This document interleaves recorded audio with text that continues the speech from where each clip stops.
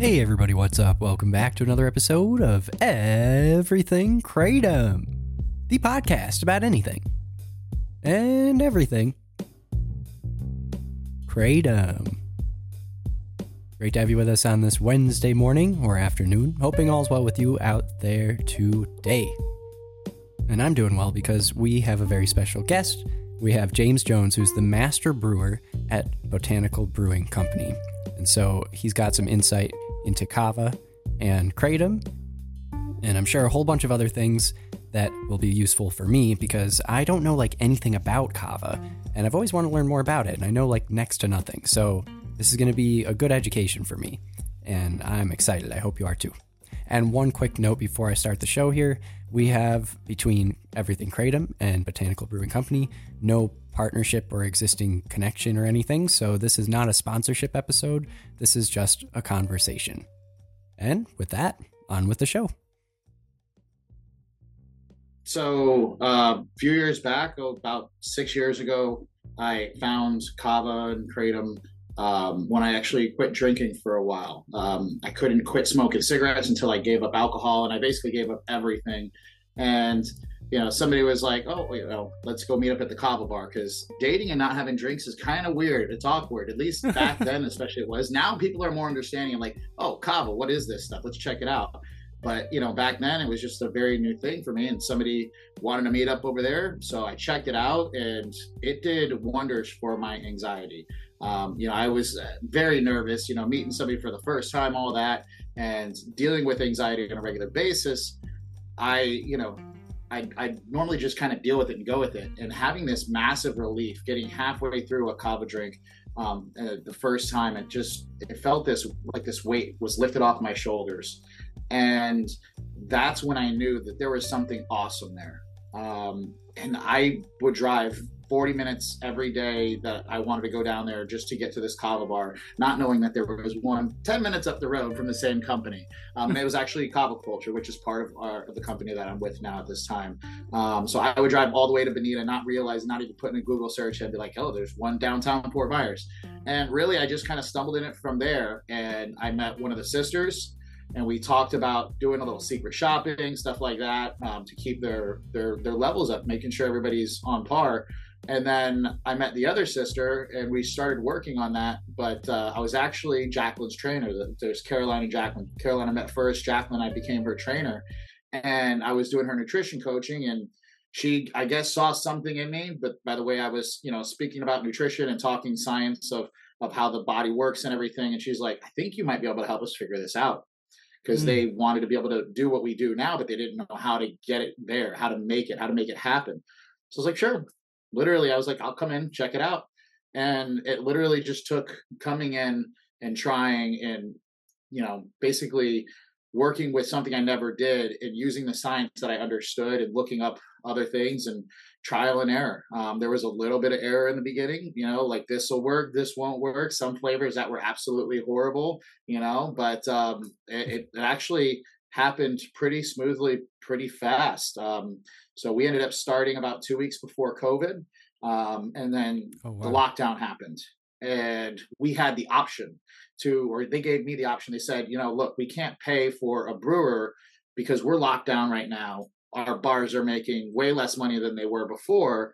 And we just can't keep throwing money out there because this is just up and going.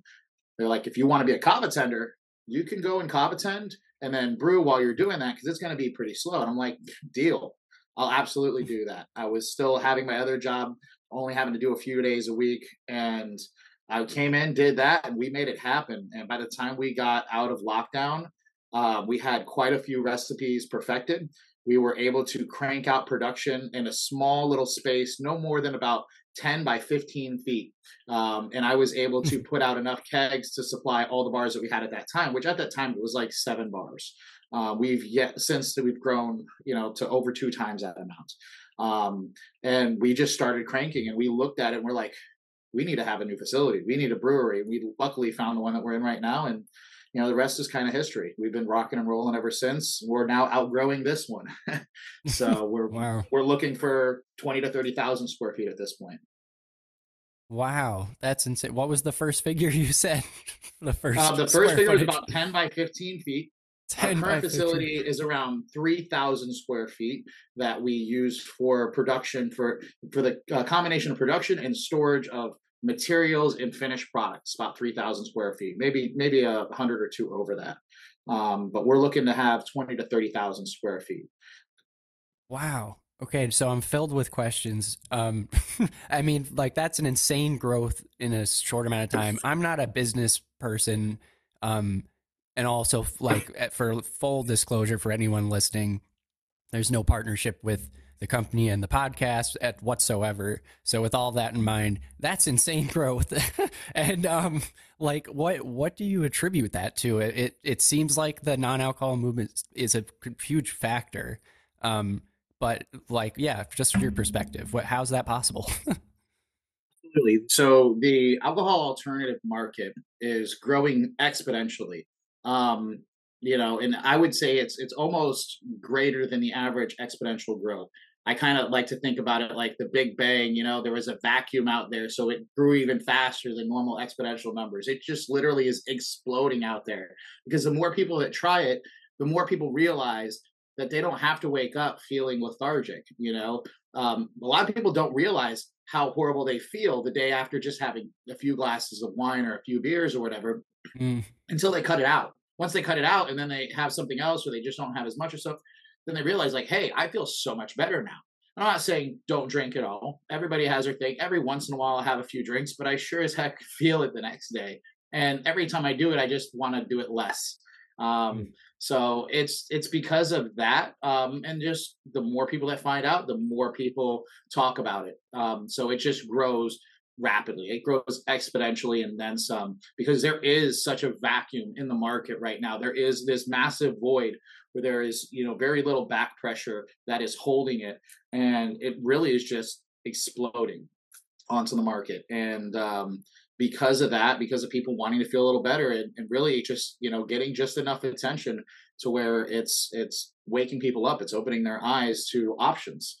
It's like you don't know what you have out there until you really know it's out there, and then you're like, okay, let me check this out. Because if you don't know what exists, how are you going to go after it? So it's literally just the education. It's more people talking about it, more people finding it, and the more people that talk about it and find it, the more people get to learn. Again. So yeah. Yeah, that it's pretty strange, like the space that Kratom and Kava and there's a few other things that occupy this weird in between space where you'll come across the word if you're not like entrenched in the world of Kratom or Kava, for instance. You'll come across it here and there, but it's not well known. The regulation isn't quite clear. I'm less familiar with the regulation on Kava, but it doesn't seem like it's it still seems like a gray area in some way. What is the situation with it like legally? Is a little bit more lax than Kratom is. Kratom, it got a bad rap right off the bat, and Big Pharma, I would think, is the one who kind of probably knocked it down a little bit. But who knows? I don't want to get blacklisted, so I won't talk too much about that. But it got a bad rap. So Kava really is more so like the quiet, I'd say, sister of that alcohol alternative family. And really, I mean, Kava is just it's I don't know. It's a beautiful plant. The way that it works, it basically works like it works on the same receptors as alcohol for the most part. So that's why a lot of people Mm, will substitute it for alcohol. And it really it just didn't get as much of a hit because people didn't hear about it. When people hear negative stuff, it grows faster, but it's still growth, so it opens people's eyes up to it. And then at some points it kind of slows it down, like it gets people scared. Kava didn't get all that, so it didn't get the same growth, and because of that it doesn't have as much of a regulatory status, although that is starting to happen. We're starting to see a little bit of it. There are other countries that have regulated it a lot more. um, and really, there are some countries that they basically banned it, and then now they're looking at the new science like, wait, it doesn't actually have these negative side effects we thought, because we used to think that it had all these negative side effects in the liver. All the new studies coming out show that it doesn't, that the past studies were adulterated product, or product that was contaminated with parts of the plant that weren't supposed to be processed. Because with kava, you just want the root. You don't want any of the stems or the leaves or anything like that for this process. Hmm. And if you get the stems and the leaves in there, which they 99.999% of the time avoid and are able to stay away from, you have a clean product. So really the stigma that was around it in some other countries is starting to lift up. And it's starting to get a little bit of regulation here in the States. At this point now, it's becoming a thing where it needs to be a supplement fact instead of a nutrition fact. Mm-hmm. Kratom has a little bit more of a regulation to it. They're definitely starting to, put requirements in place, the 21 plus in most states. They're about to change it to where you have to disclose exactly how much metragenine and 7-hydroxymetragenine is in it as well, which I think is great. I think the more a customer knows, the more that a consumer knows about the product that they're putting in their body, the better the industry will be. Because the worst thing that can happen to you is a surprise of not knowing how much you take. More people are probably familiar with, they took an edible and they didn't realize how strong it was. They didn't realize what their tolerance was. And once you're locked in, you're locked in with that. Kratom, thankfully, is a little bit more forgiving. If you have a little bit too much, you're going to vomit, like if you had too much alcohol, and then you kind of go back to normal for the most part, unless you really overdo it. But there's some products out there, extract concentrates, the super, super strong extracts, that, they need to be toned down just a little bit, in my opinion, because, people that don't know get a hold of these, they start drinking them, and they might only be able to have a little bit at first, but the more that they can have at one time, the higher their tolerance goes up. And then that's where it becomes that factor, like, do you really want to be pushing that kind of a limit? We think that, less is more, having enough to have the benefits, but not overdoing it. That's why we do Kratom like we do. We keep it very clean. We stick to the original process of crushed leaf brewing, like it was traditionally done in Indonesia. And, we manufacture it like that. In our bars, you'll still see powder drinks as well as crushed leaf. But all of our pre-made stuff is made from traditional crushed leaf, and it's brewed in a way that basically keeps the 7-hydroxy lower. The metragenine is at its normal levels, so it's a great product for everybody, whether they're a beginner or they're a long-time consumer.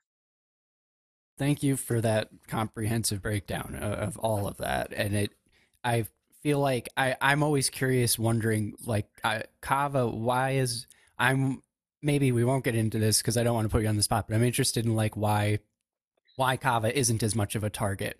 Not that why is Kratom, more is just like why isn't Kava, if it's so effective in similar ways sometimes. Knock on wood, it doesn't get targeted too hard because, the government likes to overdo things sometimes. I definitely think there should be regulation on it, just like anything that you consume.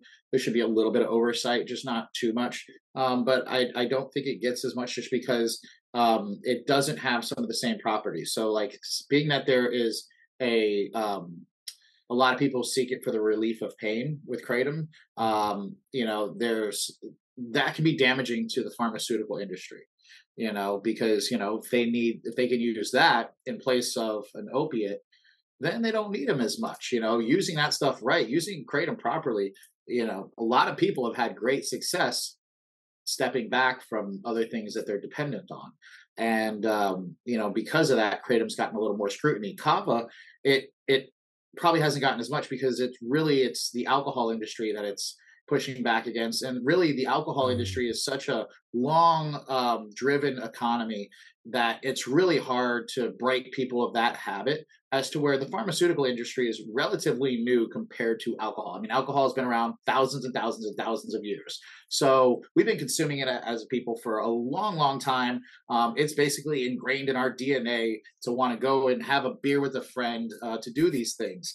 And, opiates are not as deeply seated in our DNA and our tradition, except in the few areas and few regions where that had been a plant for a long, long time. So really, it's more of that effect, I think, that basically hasn't made Kava the target because they don't really see it as big of a threat, and really it's in its properties. It's not like something that you're gonna overdo or become physically dependent on. You're not going to become physically dependent on a cavalactum. It's Mm. just not going to happen. The science is showing that it has no physical dependency whatsoever. Even with kratom, it's very, very hard to become physically dependent, especially if you're responsible. It's only when you get into the high extracts, and taking massive dosages on them on a regular basis, then you can become a little bit dependent on it. But it's not going to be anywhere like the addictive properties of opiates, where you're going to go through a very extreme withdrawal. So I think those are the main factors why kratom is regulated harder and kava is not as regulated. Mm. It makes That's in sense to my me. opinion. Yeah, no, I think that makes perfect sense, and the alcohol component as well. Like it's obvious now, but I didn't even think about that when I was asking the question. What with all that in mind, who is it that's like coming in to get it, like, to get kava and to get kratom, and is there, like, as this expansion is happening and you guys are really like hitting this, I don't know if niche is the right word, because it seems like it's bigger than like a niche. It seems like it's just kind of like a market, but like as you're kind of filling this space, are you seeing any shifts from like people going more towards kava or more towards kratom, or kind of like half of everyone that comes in is like asking for both and half of them are just asking for one, just interested to hear like who is it that walks in the door? You might have to bring me back a couple of those questions too, because but yeah, so I would say it started out as a niche market, but it's becoming a very broad market because we see a lot of everybody in here. We have the crowd that's 18 to 25 that they're just looking for something different. They don't want to fall into the same habits as their parents did.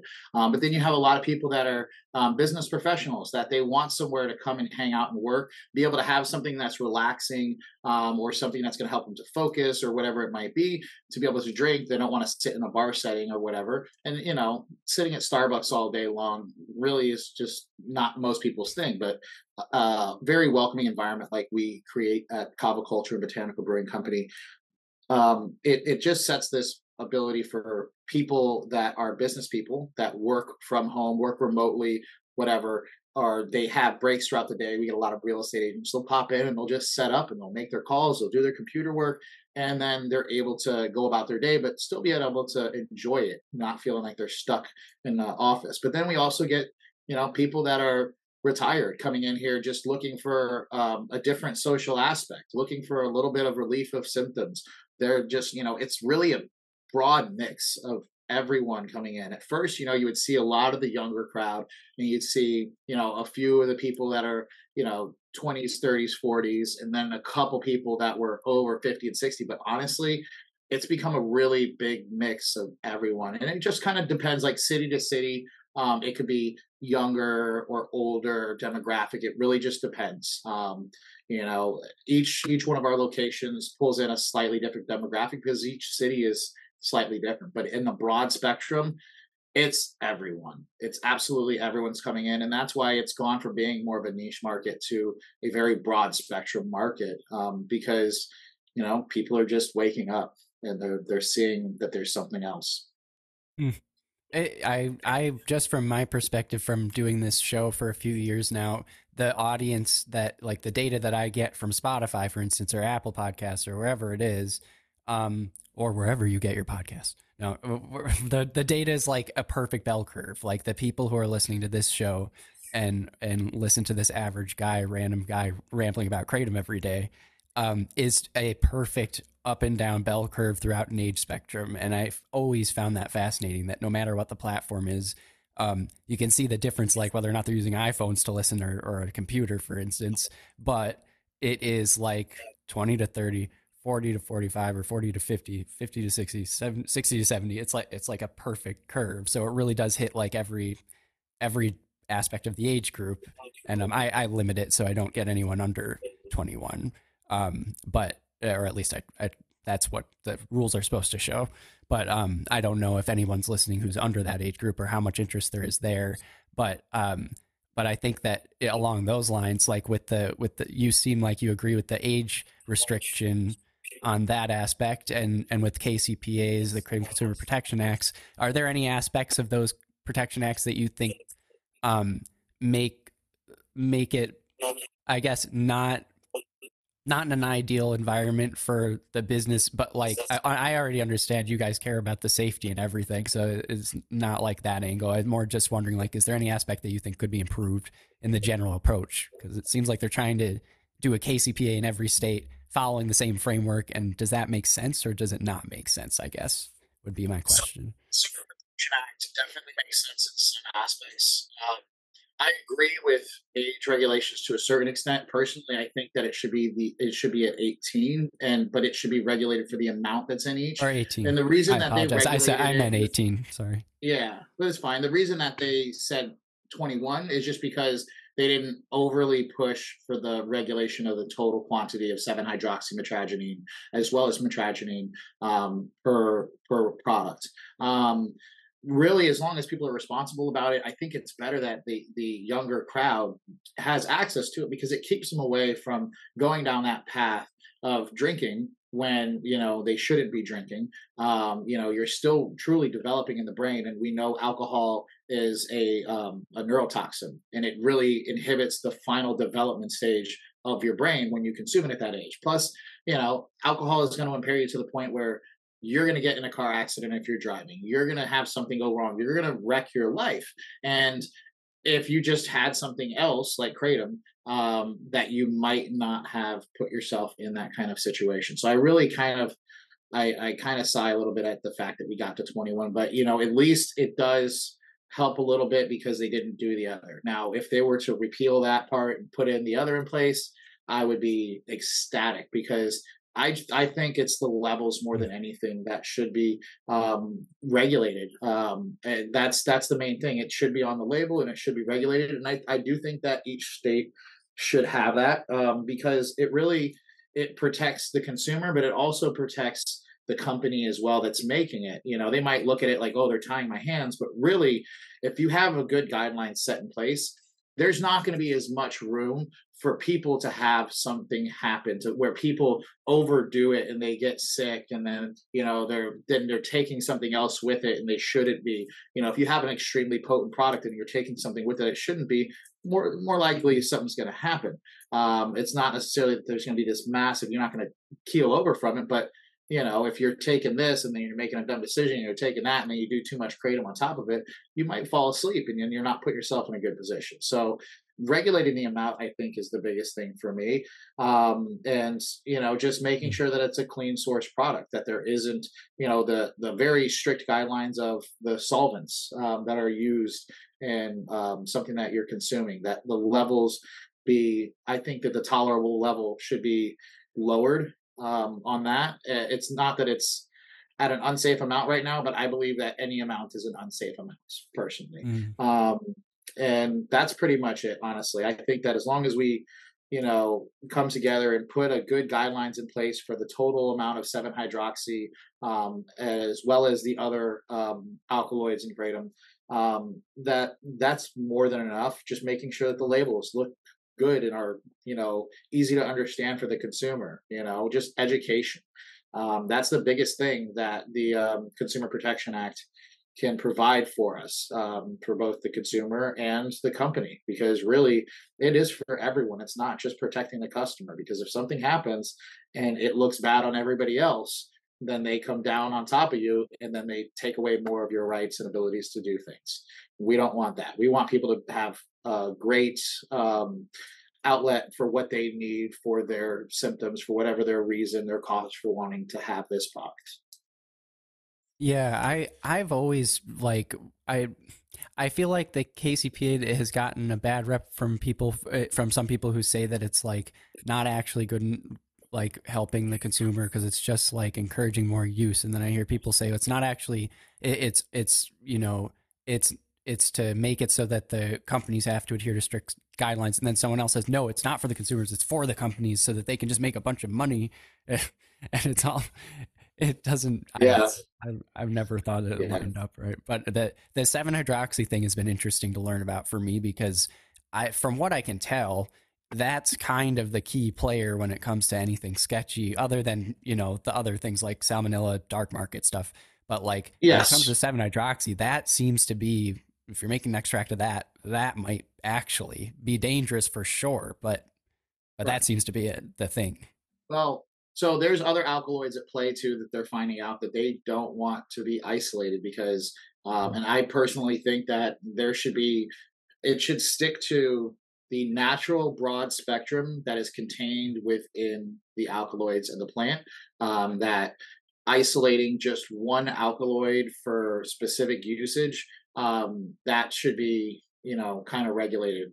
And if they're going to isolate it, there still has to be a little bit of the other ones, and the total amount shouldn't be past a certain amount. Just because when you isolate something, you're getting that one specific trait, and that's when it becomes easy to overdo it because it's super Right. strong, and it's just really not something that is going to put a good name forward for the kratom industry, for the consumer's own health. They're not going to die from it, but sure is going to heck make them sick if they're taking a lot of 7-hydroxy or a lot of one single isolated alkaloid. They're just going to get nauseous and they're not going to enjoy their time, and most likely they're not going to continue to consume it. So it just really kind of dings the market, and it really isn't the best thing to put out there.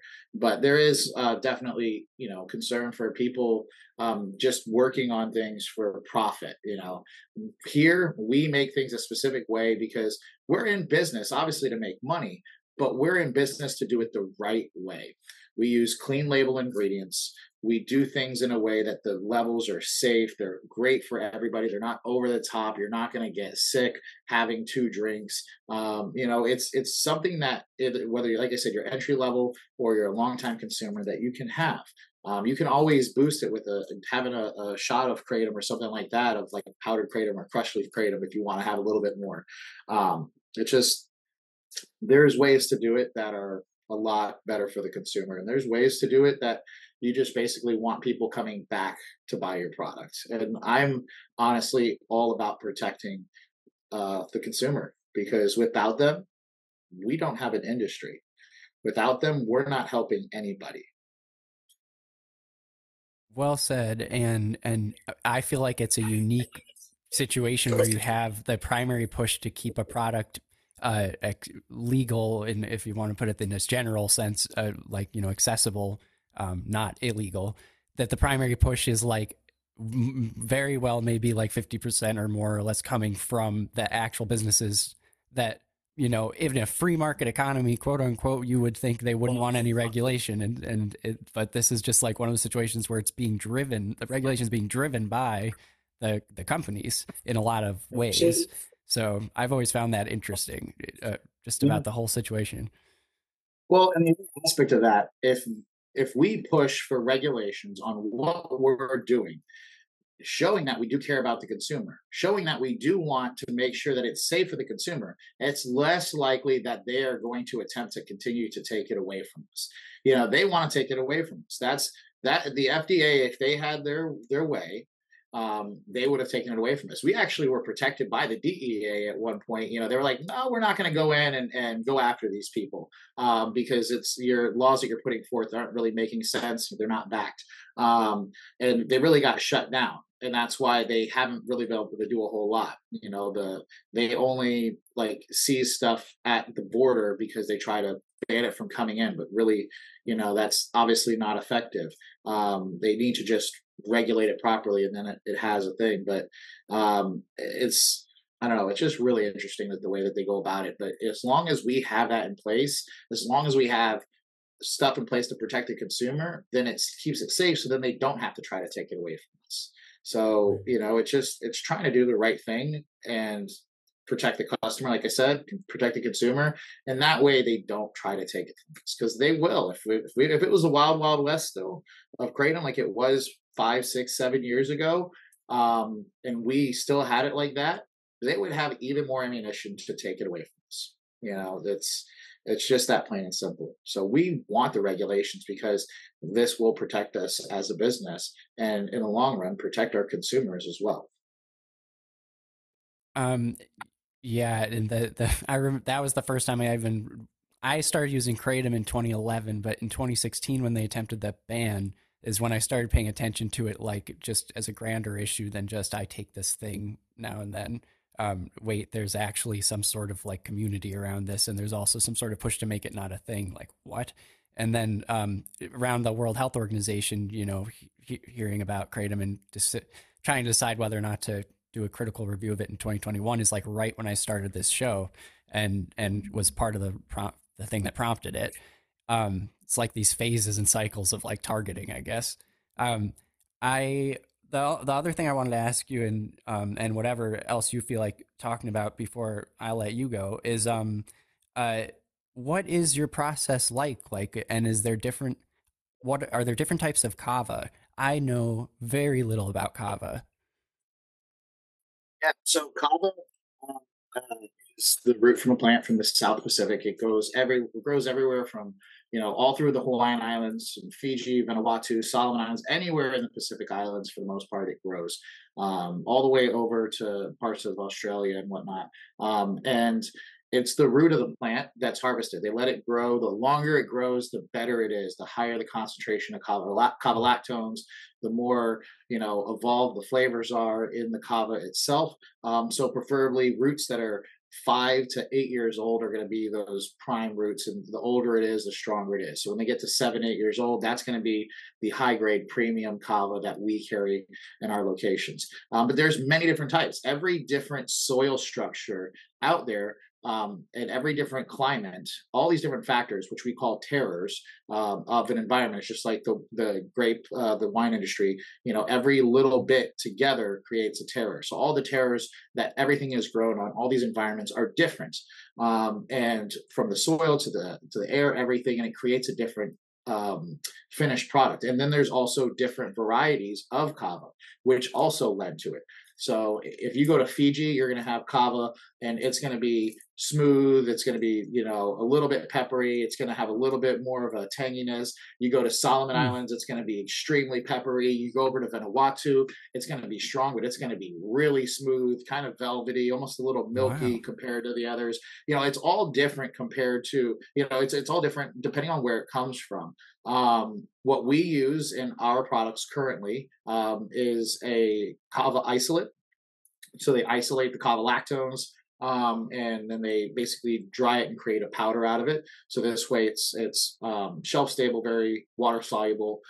We have a special mixing process that we go through to make it as water soluble and bioavailable as possible, and we infuse that into our beverages. We have a whole mixing tank set up, and everything goes in there, goes through a special mixing process, and goes down the line. The only difference with the kratom is it goes through its special time and temperature steeping process, preparation of the leaf and everything.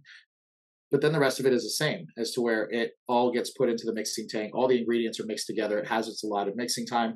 And then it goes through a filtration process. It goes through a multi-phase filtration process to where it gets all the way down to zero point 0.5 microns, cleaning out any debris, any sediment, any fiber from any of the fruit juices we use, because we use all natural juices. Most of them are organic. And then we use all natural flavors. We're not like a seltzer company like 98% of the other Kava and Kratom products out there. We use actual juices in there. So that way it doesn't have just a smell to the taste, it has an actual body to the taste. And once it goes in the tank, it's ready to go. We carbonate it up, and then we push it out in the cans or kegs.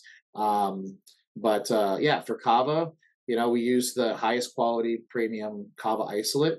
As of right now, I'm working on other processes to create other forms of Kava that aren't currently really available in the market. We saw something that existed like it years back, but for some reason it disappeared. People weren't making it. I don't know if it was the difficulty or what, but I'm using that science and using that to create something newer, that is going to be very, very bioavailable, make it the best tasting kava with having the best effects. And I'm excited to be able to bring that to the market, hopefully within the next year or so. But yeah, we that's how we do our kava and our kratom. We also do kanas, and then Delta 8 and Delta 9. Unfortunately, Delta 8 is going to be going away here soon because the Florida regulations just came down, and I think it's June or July. They're basically taking away Delta 8, Oh, and just really? keeping Delta 9. Yeah, unfortunately, Mm.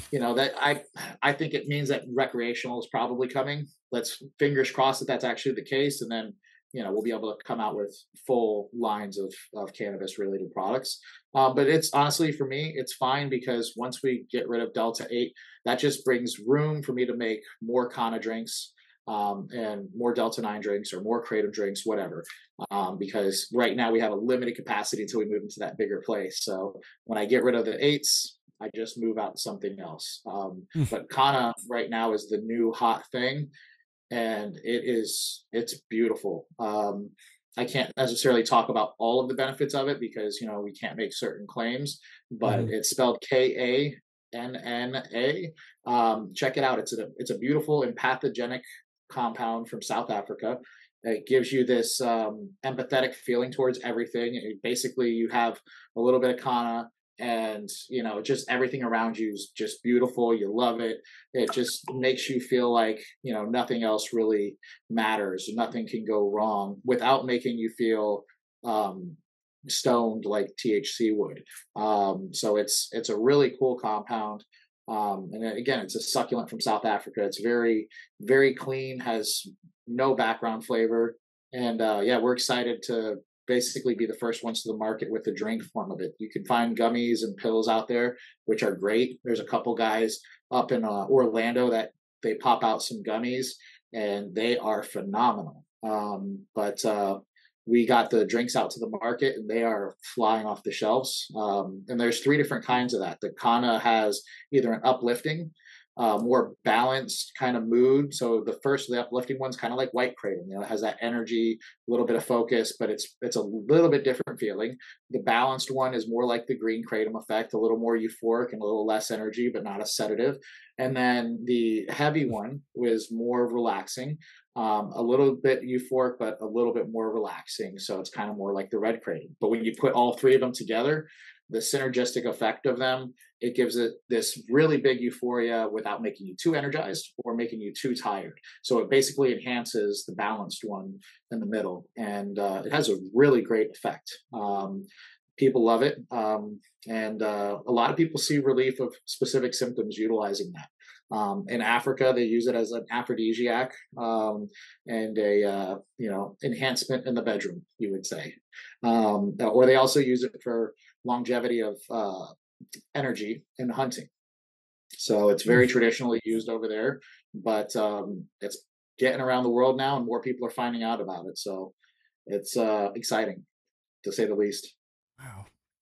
All of it just makes me, I mean, that's just fascinating. Like all the different things that you guys have your hands in. Like it sounds like I kind of understand what you're having a base knowledge in Kratom helps me understand what you're talking about with Kava and I guess would be the easy way to say it. But like, it's really, really neat to think about other plant herbs in that way. And like, how you're mixing it with the juice, the body thing, like with the juice, I can definitely attest the fact that the seltzers don't do it for me. I've tried one before and it's like, it's fine, but it's like, there's no oomph, it's got to have something there, so it leaves you wanting.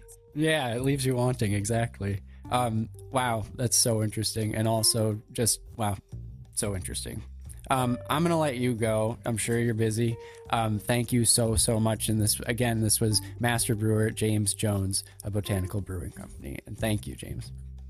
Thank you, Jamie. I appreciate you having me on, and wish you the best with this. You have a great thing going on here. Thank you. And I will put the link to their website in the description of this episode. So everybody go check it out. It will be there.